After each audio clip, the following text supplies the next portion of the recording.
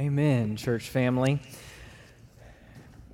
We will very much need the Lord if we're going to live out where James takes us today. But before we get there, I don't know if we have any history buffs or specifically English history buffs in the room this morning, but you need to know about Thomas Becket. Just by chance, does anybody actually know who Thomas Becket is? We got a couple, okay, so you're going to know where this is going. Okay, Thomas Becket, 1,100 years ago, in 1162, Thomas Becket was appointed by his friend, the King of England, Henry II. He was appointed as the Archbishop of Canterbury.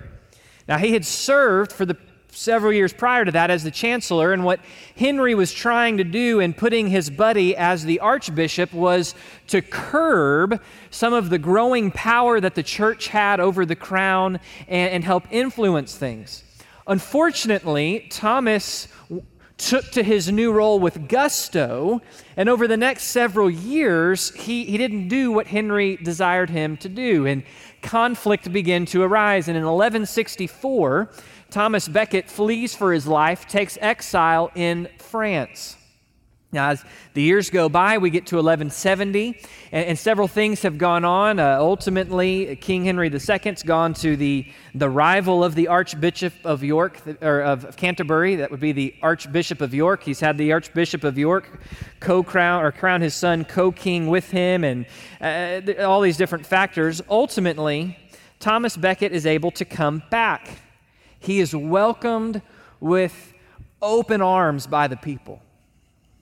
So he comes back, but in order to take a shot, he decides to excommunicate the Archbishop of York.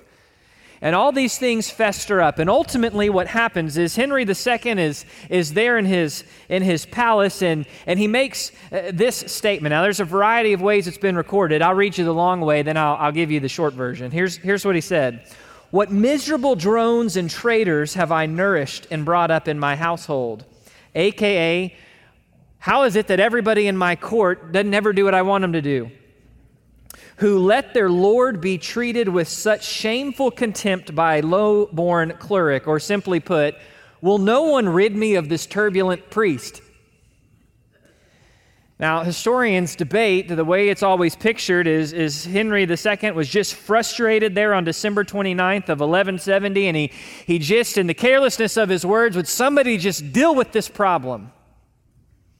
And so 4 of his knights leave his castle and proceed to go down and attempt to arrest the Archbishop of Canterbury. Archbishop resists arrest, goes inside, and ultimately where this story ends up and is in a very gruesome and awful murder by the 4 knights of Thomas Becket. And then things go from there and there and there. Now, why on earth do you start a sermon with that story? Here's why.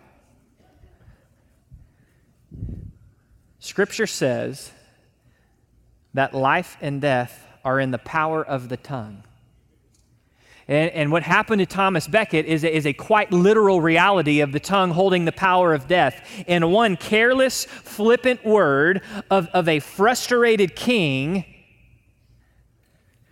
4 knights looking to please and gain splendor ended the life of the Archbishop of Canterbury.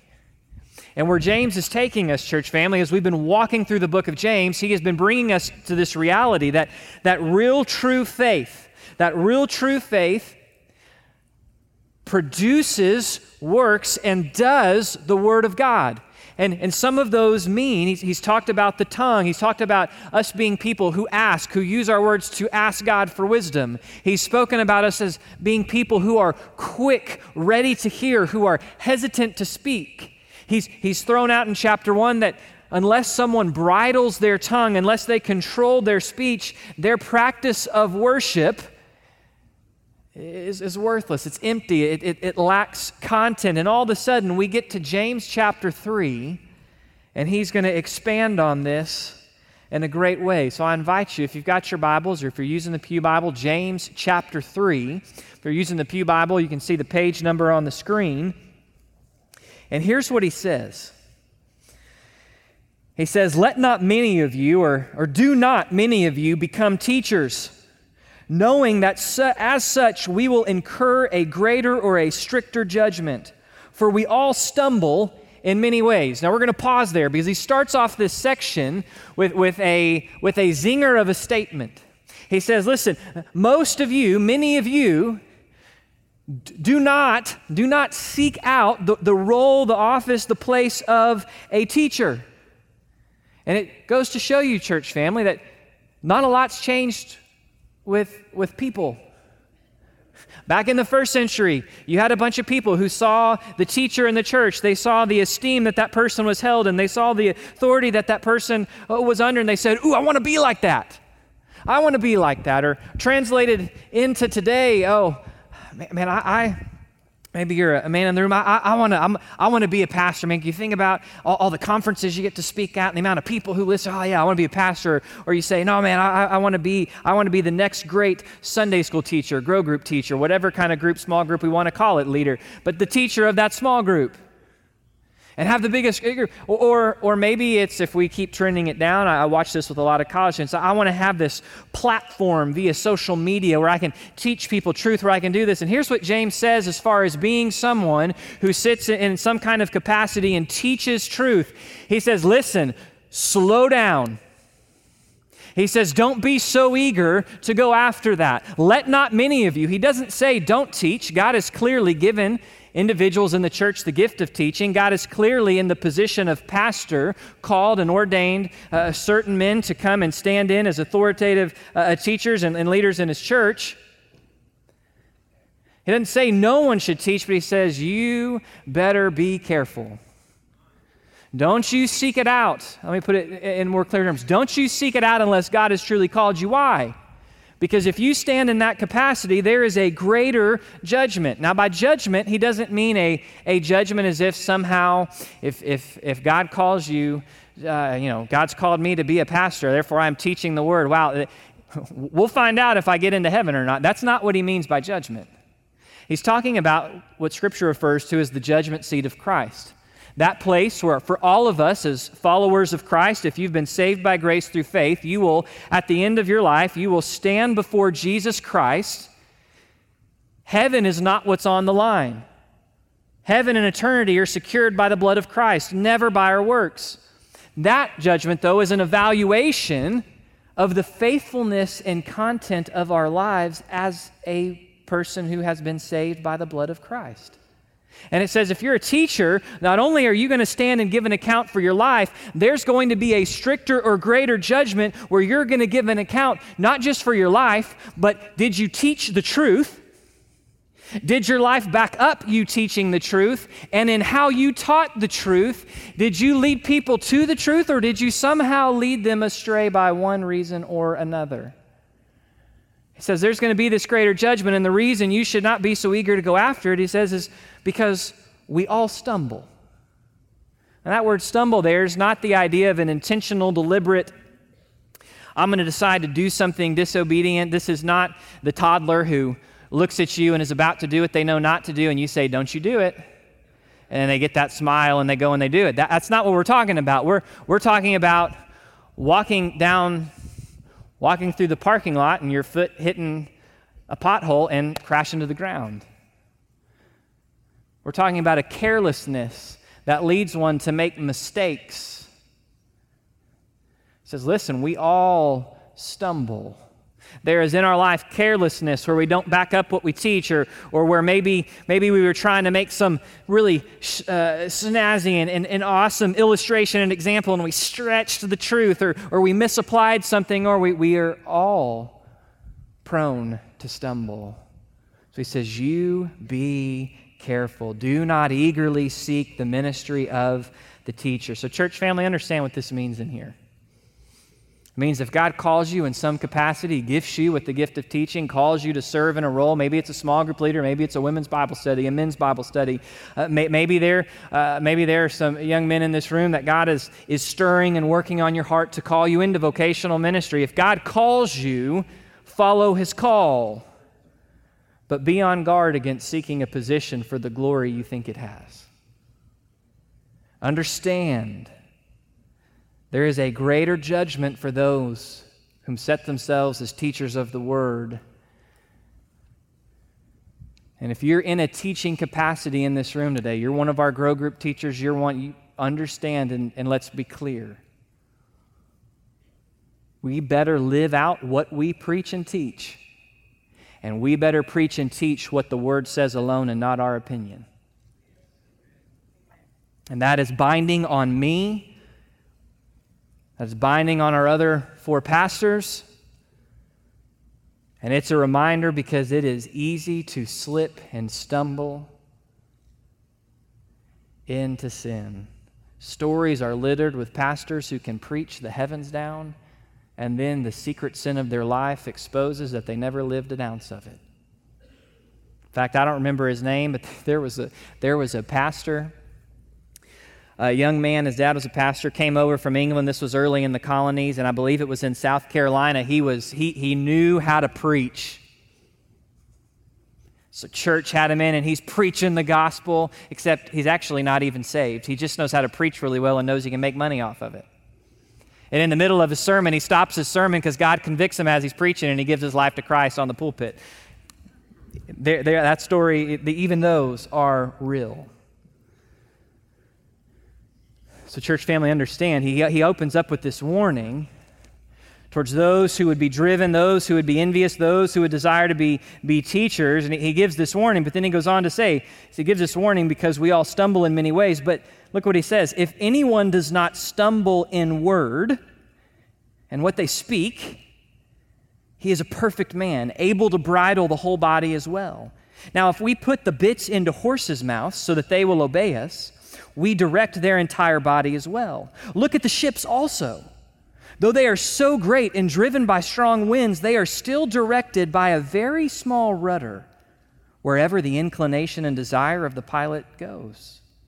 So also, the tongue is a small part of the body, and yet it boasts of great things. So having given this warning to those who as teachers, what's the primary means of teaching? It's using your mouth and speaking. He moves from those who would seek that and all of a sudden opens it up. And he's gonna make 2 statements in here that lead us to see the power of the controlled tongue. And what he says at first is he says this, if any person is able to control, if any person is able to bridle what they speak, if any person has mastery over their mouth, says they actually have the ability to exercise self-control over all parts of their being. It says there is a maturity that comes with being the master of your mouth, and that maturity, if you are able to be self-controlled and disciplined in what is spoken, that maturity actually carries over into the other areas in the rest of your life. Not only that, but then he gives these examples of nature. Now, I don't know the last time that you got ready for church and you made sure to get out there and put the bridle in your horse's mouth and get your carriage ready and come on down. So maybe that example's lost, but the idea is you've got the bridle that fits in the mouth. It's this small little thing. It's not a saddle. It's not a stick. It's just this small thing in the mouth. But if you have that bridle in the horse's mouth, then this animal of power, you are able to direct where it goes. Not only that, but then he says, think even bigger. Think of the large ships at sea with the large sails. And you think at sea of the mighty winds that we have no control over. Yet somehow, in spite of those winds, boats get where they need to go. How?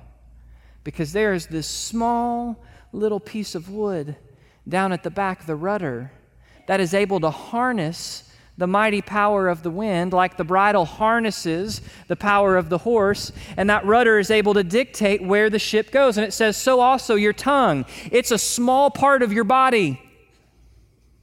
It's not big. You don't see it outwardly. It's a small part of your body. And yes, I tried to actually figure out what percentage of your body the tongue makes up just to drive home the point. Couldn't find it. So we're just going to go with what Scripture says. It's a small part of your body. But it boasts of so many great things. It speaks of so many great things. It lays out there so many different ideas, good and bad. Mouths can claim a lot. So understand what he says here, church family. He speaks with these imageries, and what he drives home here, there's two aspects of what he drives home. One aspect is of maturity.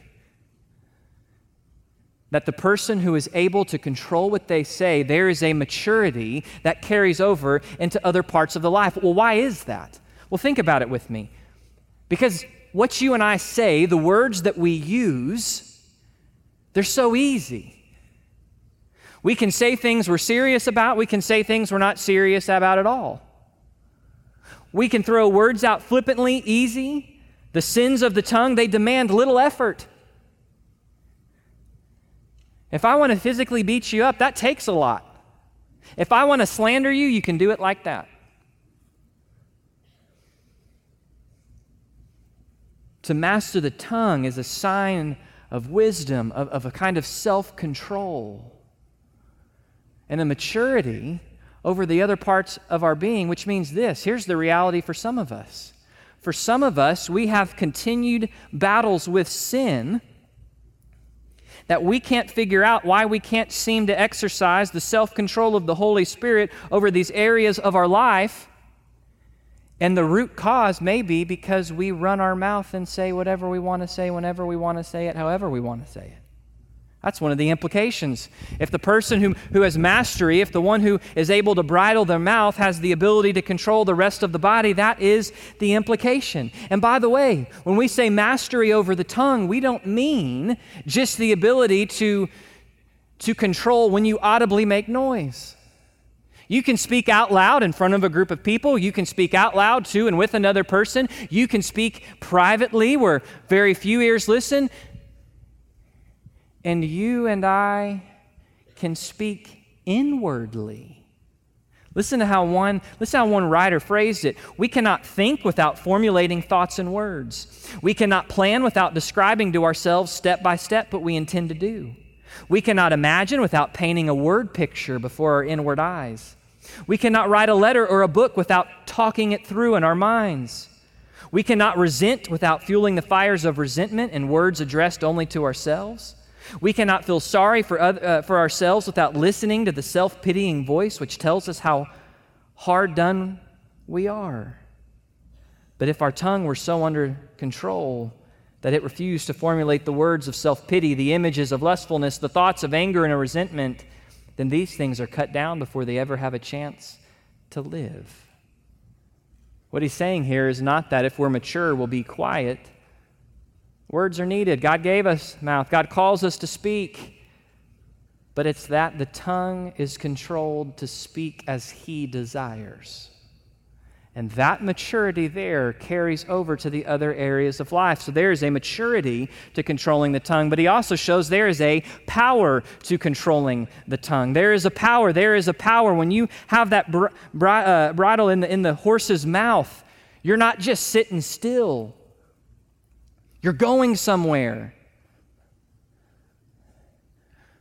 When you're in that ship being tossed to and fro, and you have the ability to turn that rudder to direct where you're going, this way and that way, there is a power in harnessing. There is a power in the controlled tongue. And we see this all over the place. If one is able to control the tongue, there is a power that comes with that. Think about it. Part of our history, right? The great speeches that arouse people to action. Give me liberty or give me death. Or think about any great war movie you've ever seen. They can take our lands, they can take our homes, they can never take our freedom. We charge into battle. Think about any football movie you've ever seen. The halftime speech.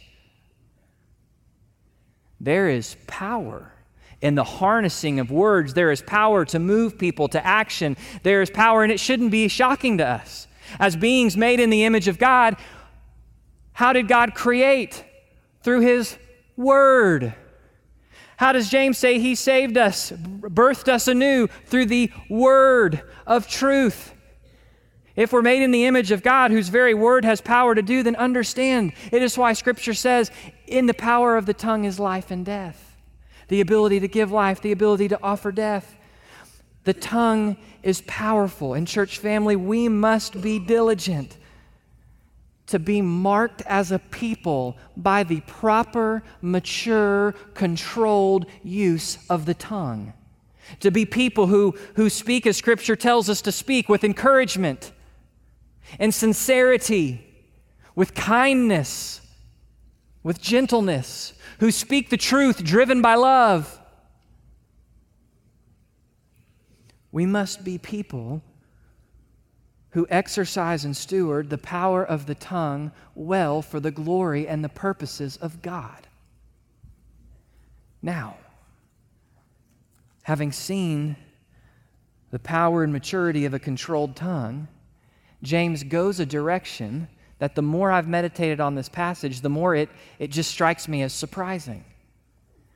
Because the more I meditate, the more I process through it, the more I go, what I would expect is, okay, now there's power in the tongue, great. So now, church family, here's all the ways we ought to speak, but that's not where he goes yet. We'll see that next week. Look where he goes this week. So also the tongue is a small part of the body, and yet it boasts of great things. See how great a forest is set aflame by such a small fire. And the tongue is a fire, the very world of iniquity. The tongue is set among our members as that which defiles the entire body and sets on fire the course of our life and is set on fire by hell itself. For every species of beast and birds, of reptiles and creatures of the sea has been tamed, is tamed, and has been tamed by the human race. But no human can tame the tongue. It is a restless evil and full of deadly venom.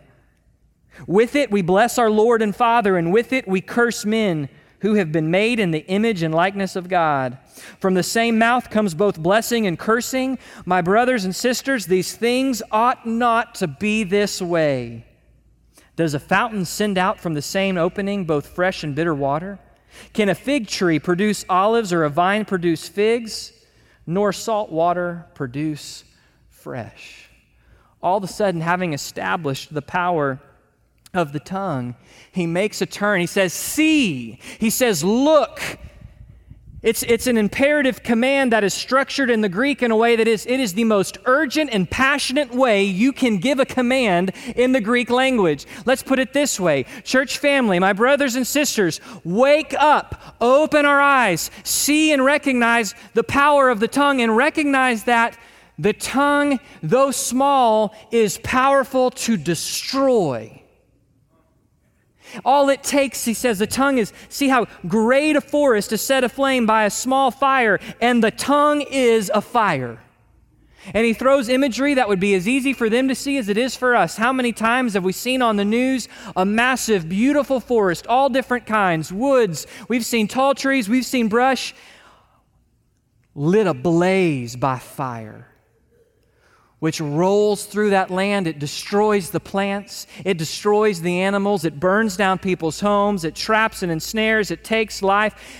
And then you come to find out it was all started because of a flippant spark off a cigarette someone tossed out the window. That's what he's saying. The tongue is a fire. That the power of the tongue, all of a sudden, instead of going this way, he says, wake up and see. The tongue is a fire.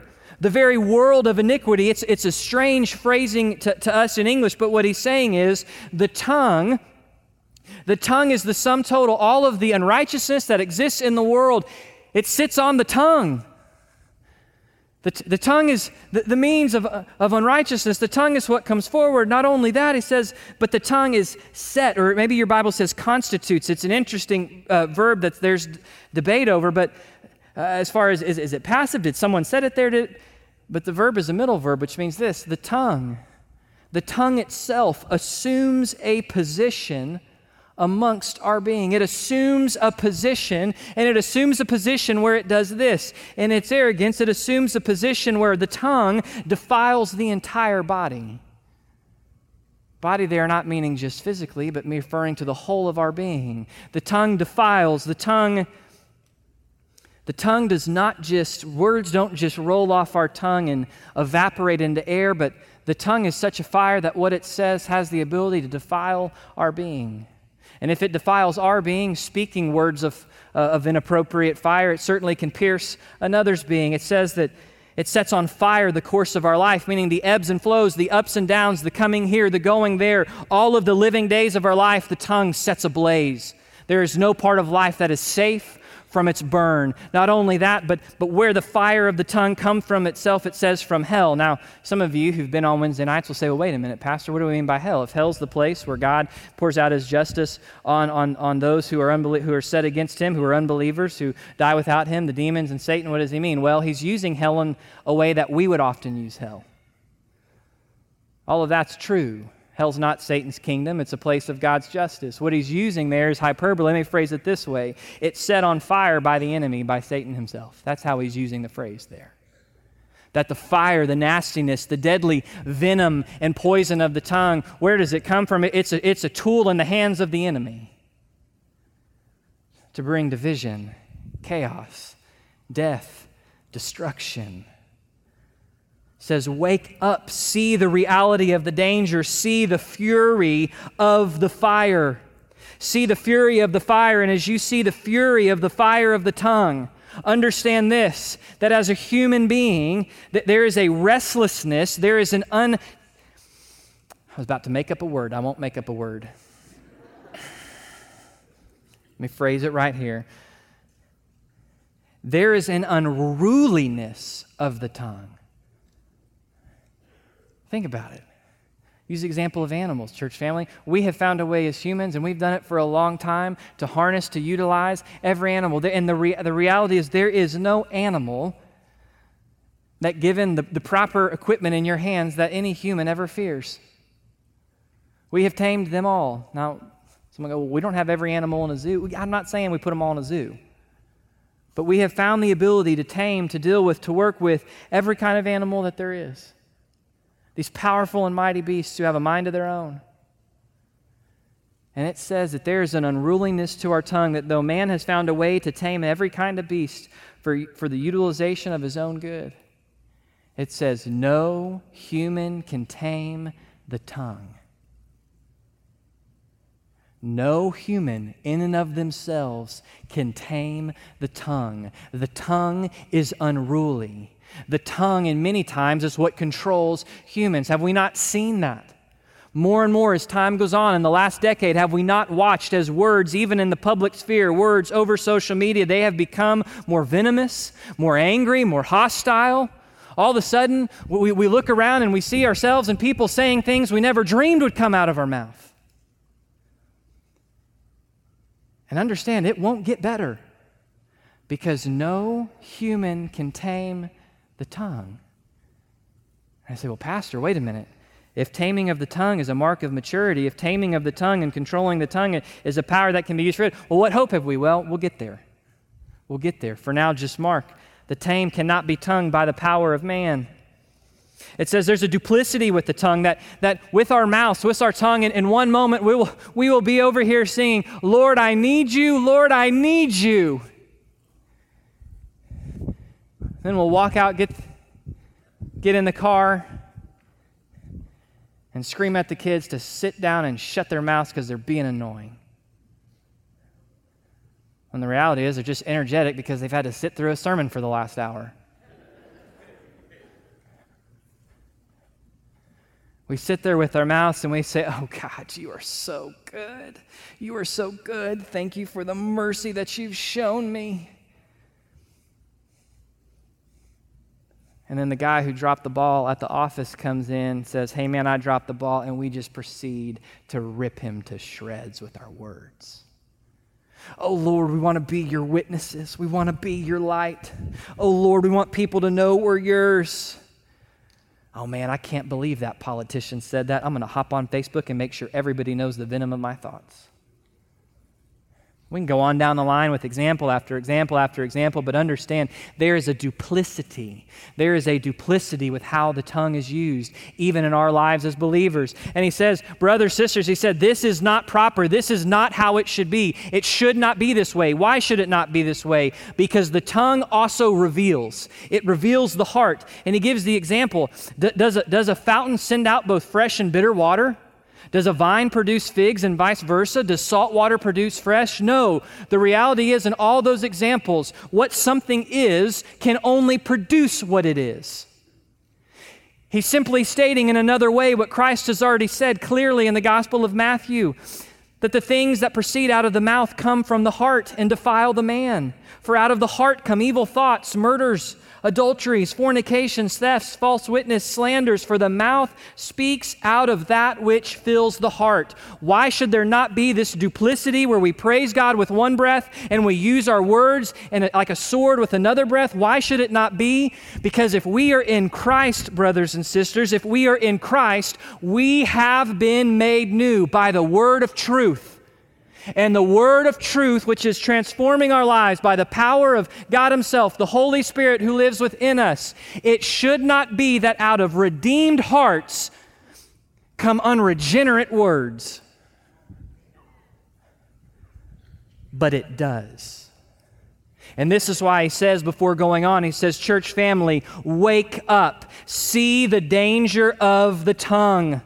Do not turn a blind eye to the fury and damage our tongues can cause.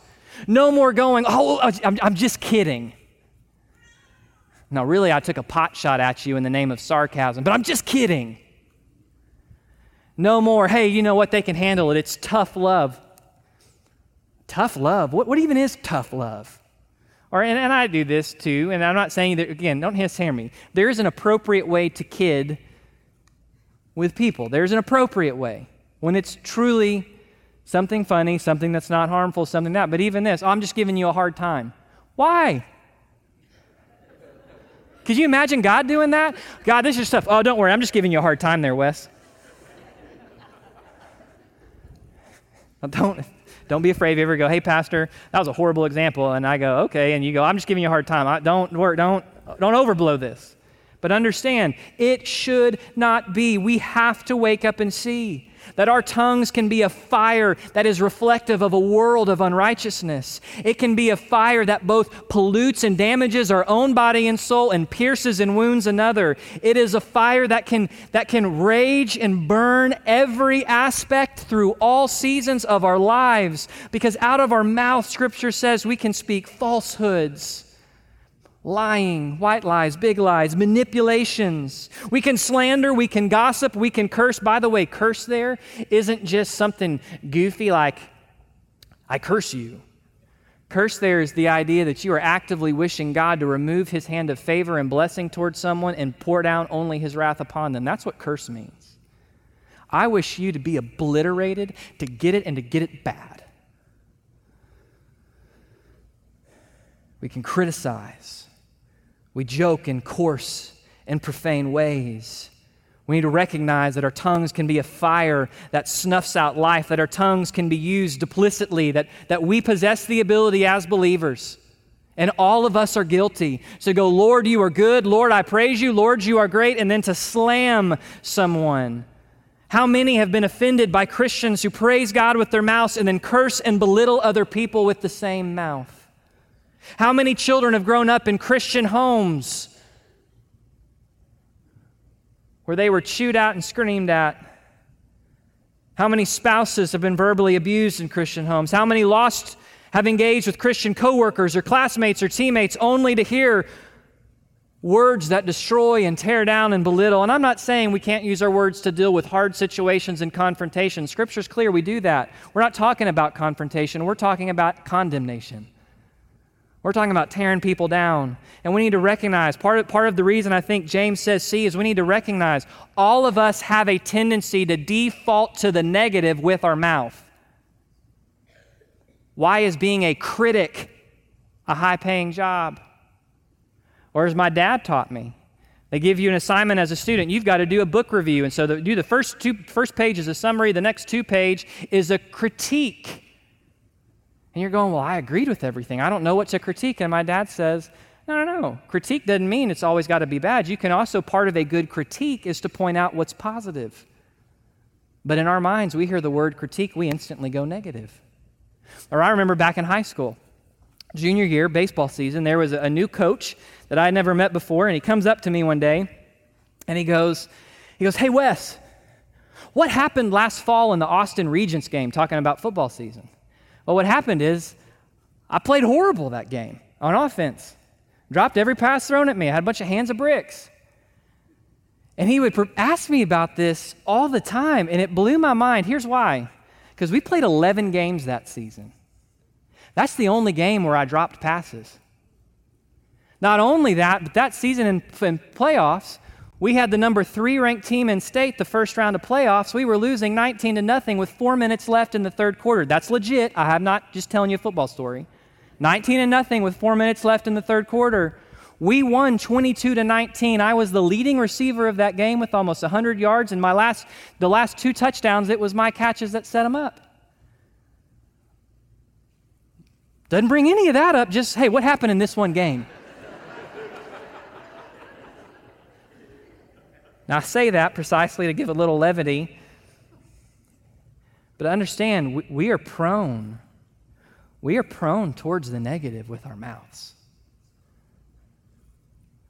We do it with our roommates, we do it with our spouses, we do it with our kids, we do it with coworkers. We are prone to the negative. We are not prone towards encouragement. We are not prone. Instead, we're prone towards fire, to an uncontrolled fire, by the way. Controlled fire is a good thing. Controlled fire is how you boil water to get pure water. Controlled fire is how you cook meat to get sustenance. Controlled fire is how you heat your house. It's out of control fire that destroys and rages. We need to understand, church fan, that what comes out of our mouth does reveal our heart. And I know for many of us, we know that truth, but really understand that. Let's open our eyes. If I find out of my mouth there is constant angst and tension, if I am constantly shooting angry things, even if it's just by myself in the car when I'm cut off for the 3rd time that day, what does what comes out of my mouth reveal about my heart? James wants us to see the damage and danger of the tongue, and he wants us to own it. Which is why Jesus says elsewhere in Matthew that if you're there before the Lord, he's speaking about the mouth and how it's used for evil. And he says, if you're there before the Lord at the altar and you're giving your offering and it occurs to you that you've used your mouth and wronged a brother, leave your offering, get up and go set it right. You know, practical application today is as you think this, and you go, wow, I've really been guilty in my speech of really coming after this person. I've really wronged them. You know, the most practical application you can do is if they're in this room during the invitation, go walk over, say, hey, can we talk in the hallway and apologize? If they're not in this room, step out, pick up the phone, call them, apologize. That's one of the most practical applications you can put into seeing and recognizing where it's gone wrong. We've got to recognize, we've got to repent. Church family, if we're going to be unified, if we are going to be a body of Christ where the unity of the Spirit and the fellowship of the Spirit marks us like it did the church in Acts, then we cannot be a people of a duplicitous, fiery tongue. We cannot be a people who say, I love you, brother. It's so good to see you this morning. Can you believe what he's wearing? Did you smell how nasty that deodorant was? Can you believe down the line? It cannot coexist. The only way for us to be a body of Christ that reflects the Lord is to be a body of Christ who controls our tongues. But wait, no human can control their tongue, correct? But if you're in Christ, you're a new creation, brother and sister. And Scripture says when you came to faith in Christ, at that moment that you responded to the kindness and conviction of the Holy Spirit and you said, Jesus, you're right. You're the way, you're the truth, you're the life. I trust you. You are Lord, and I need you to save me so I can worship you and know you as Lord. When that moment happens, the Holy Spirit of God comes in, and it says according to Ephesians, He fills you and He seals you. That sealing, permanent, can't leave, won't leave, there, done. That's the Greek, by the way. I've just simplified it. And it says, according to Galatians, that the fruit of the Spirit, what the Holy Spirit is seeking to produce by His power, by His might, by His grace in our lives, love, joy, peace, patience, kindness, gentleness, faithfulness, self-control. It also says there in Galatians chapter 6 that if we walk by the Spirit, meaning, God, I need you. Lord, I need you. I recognize in humility that I need the Spirit to be the one that controls. I need the Spirit to be the one that empowers, and I'm resting upon His power. I set myself to believe the word of the Lord. I act in light of what His word says out of that faith. I seek to speak the things He commands to speak. I pray for His continued work. I submit myself to His transformation of my heart. When I do those things, that is what it looks like to walk in the Spirit, to trust and rest in the Holy Spirit of God. And it says this in Galatians, if you walk by the Spirit, it is impossible to gratify the desires of the flesh. You want to know how we tame the tongue, church family? We've got to learn how to walk in the Spirit, by the Spirit. And the fact that for many of us, our tongues fan fire like Mario throwing fireballs all over the place, is reflective of the fact that we are walking in our own flesh and not by the Spirit. But James also says that if we walk by the Spirit and in the Spirit's self-control seek to tame the tongue, it won't just tame our tongue. It'll impact every little area of our life. If we can master the tongue by the Spirit's power and grace and leading, then we will be able to walk in self-control in all the other aspects of our life. And so we will point to the one true God. Because church family, here's the reality today. There is power in the tongue. Power of life and death. The tongue is able to be controlled by the Spirit, not by man. And if it's not controlled by the Spirit, it will burn like a raging inferno and leave devastation in its wake. That's why the stat is something like it takes 80 compliments to undo one negative statement in the human mind. Church family, there's power in the tongue. Will we be people who speak with the tongue of man, or will we be people who speak with the tongue and Spirit of Christ? Let's pray. Father, it is too easy. It is too easy to use our tongues in so many foolhardy ways. It is too easy to zing criticism. It is too easy to want to be in the know and either intentionally or unintentionally spread the flame of gossip. God, it's too easy to say harsh and unruly things that destroy others. God, because the tongue is a fire.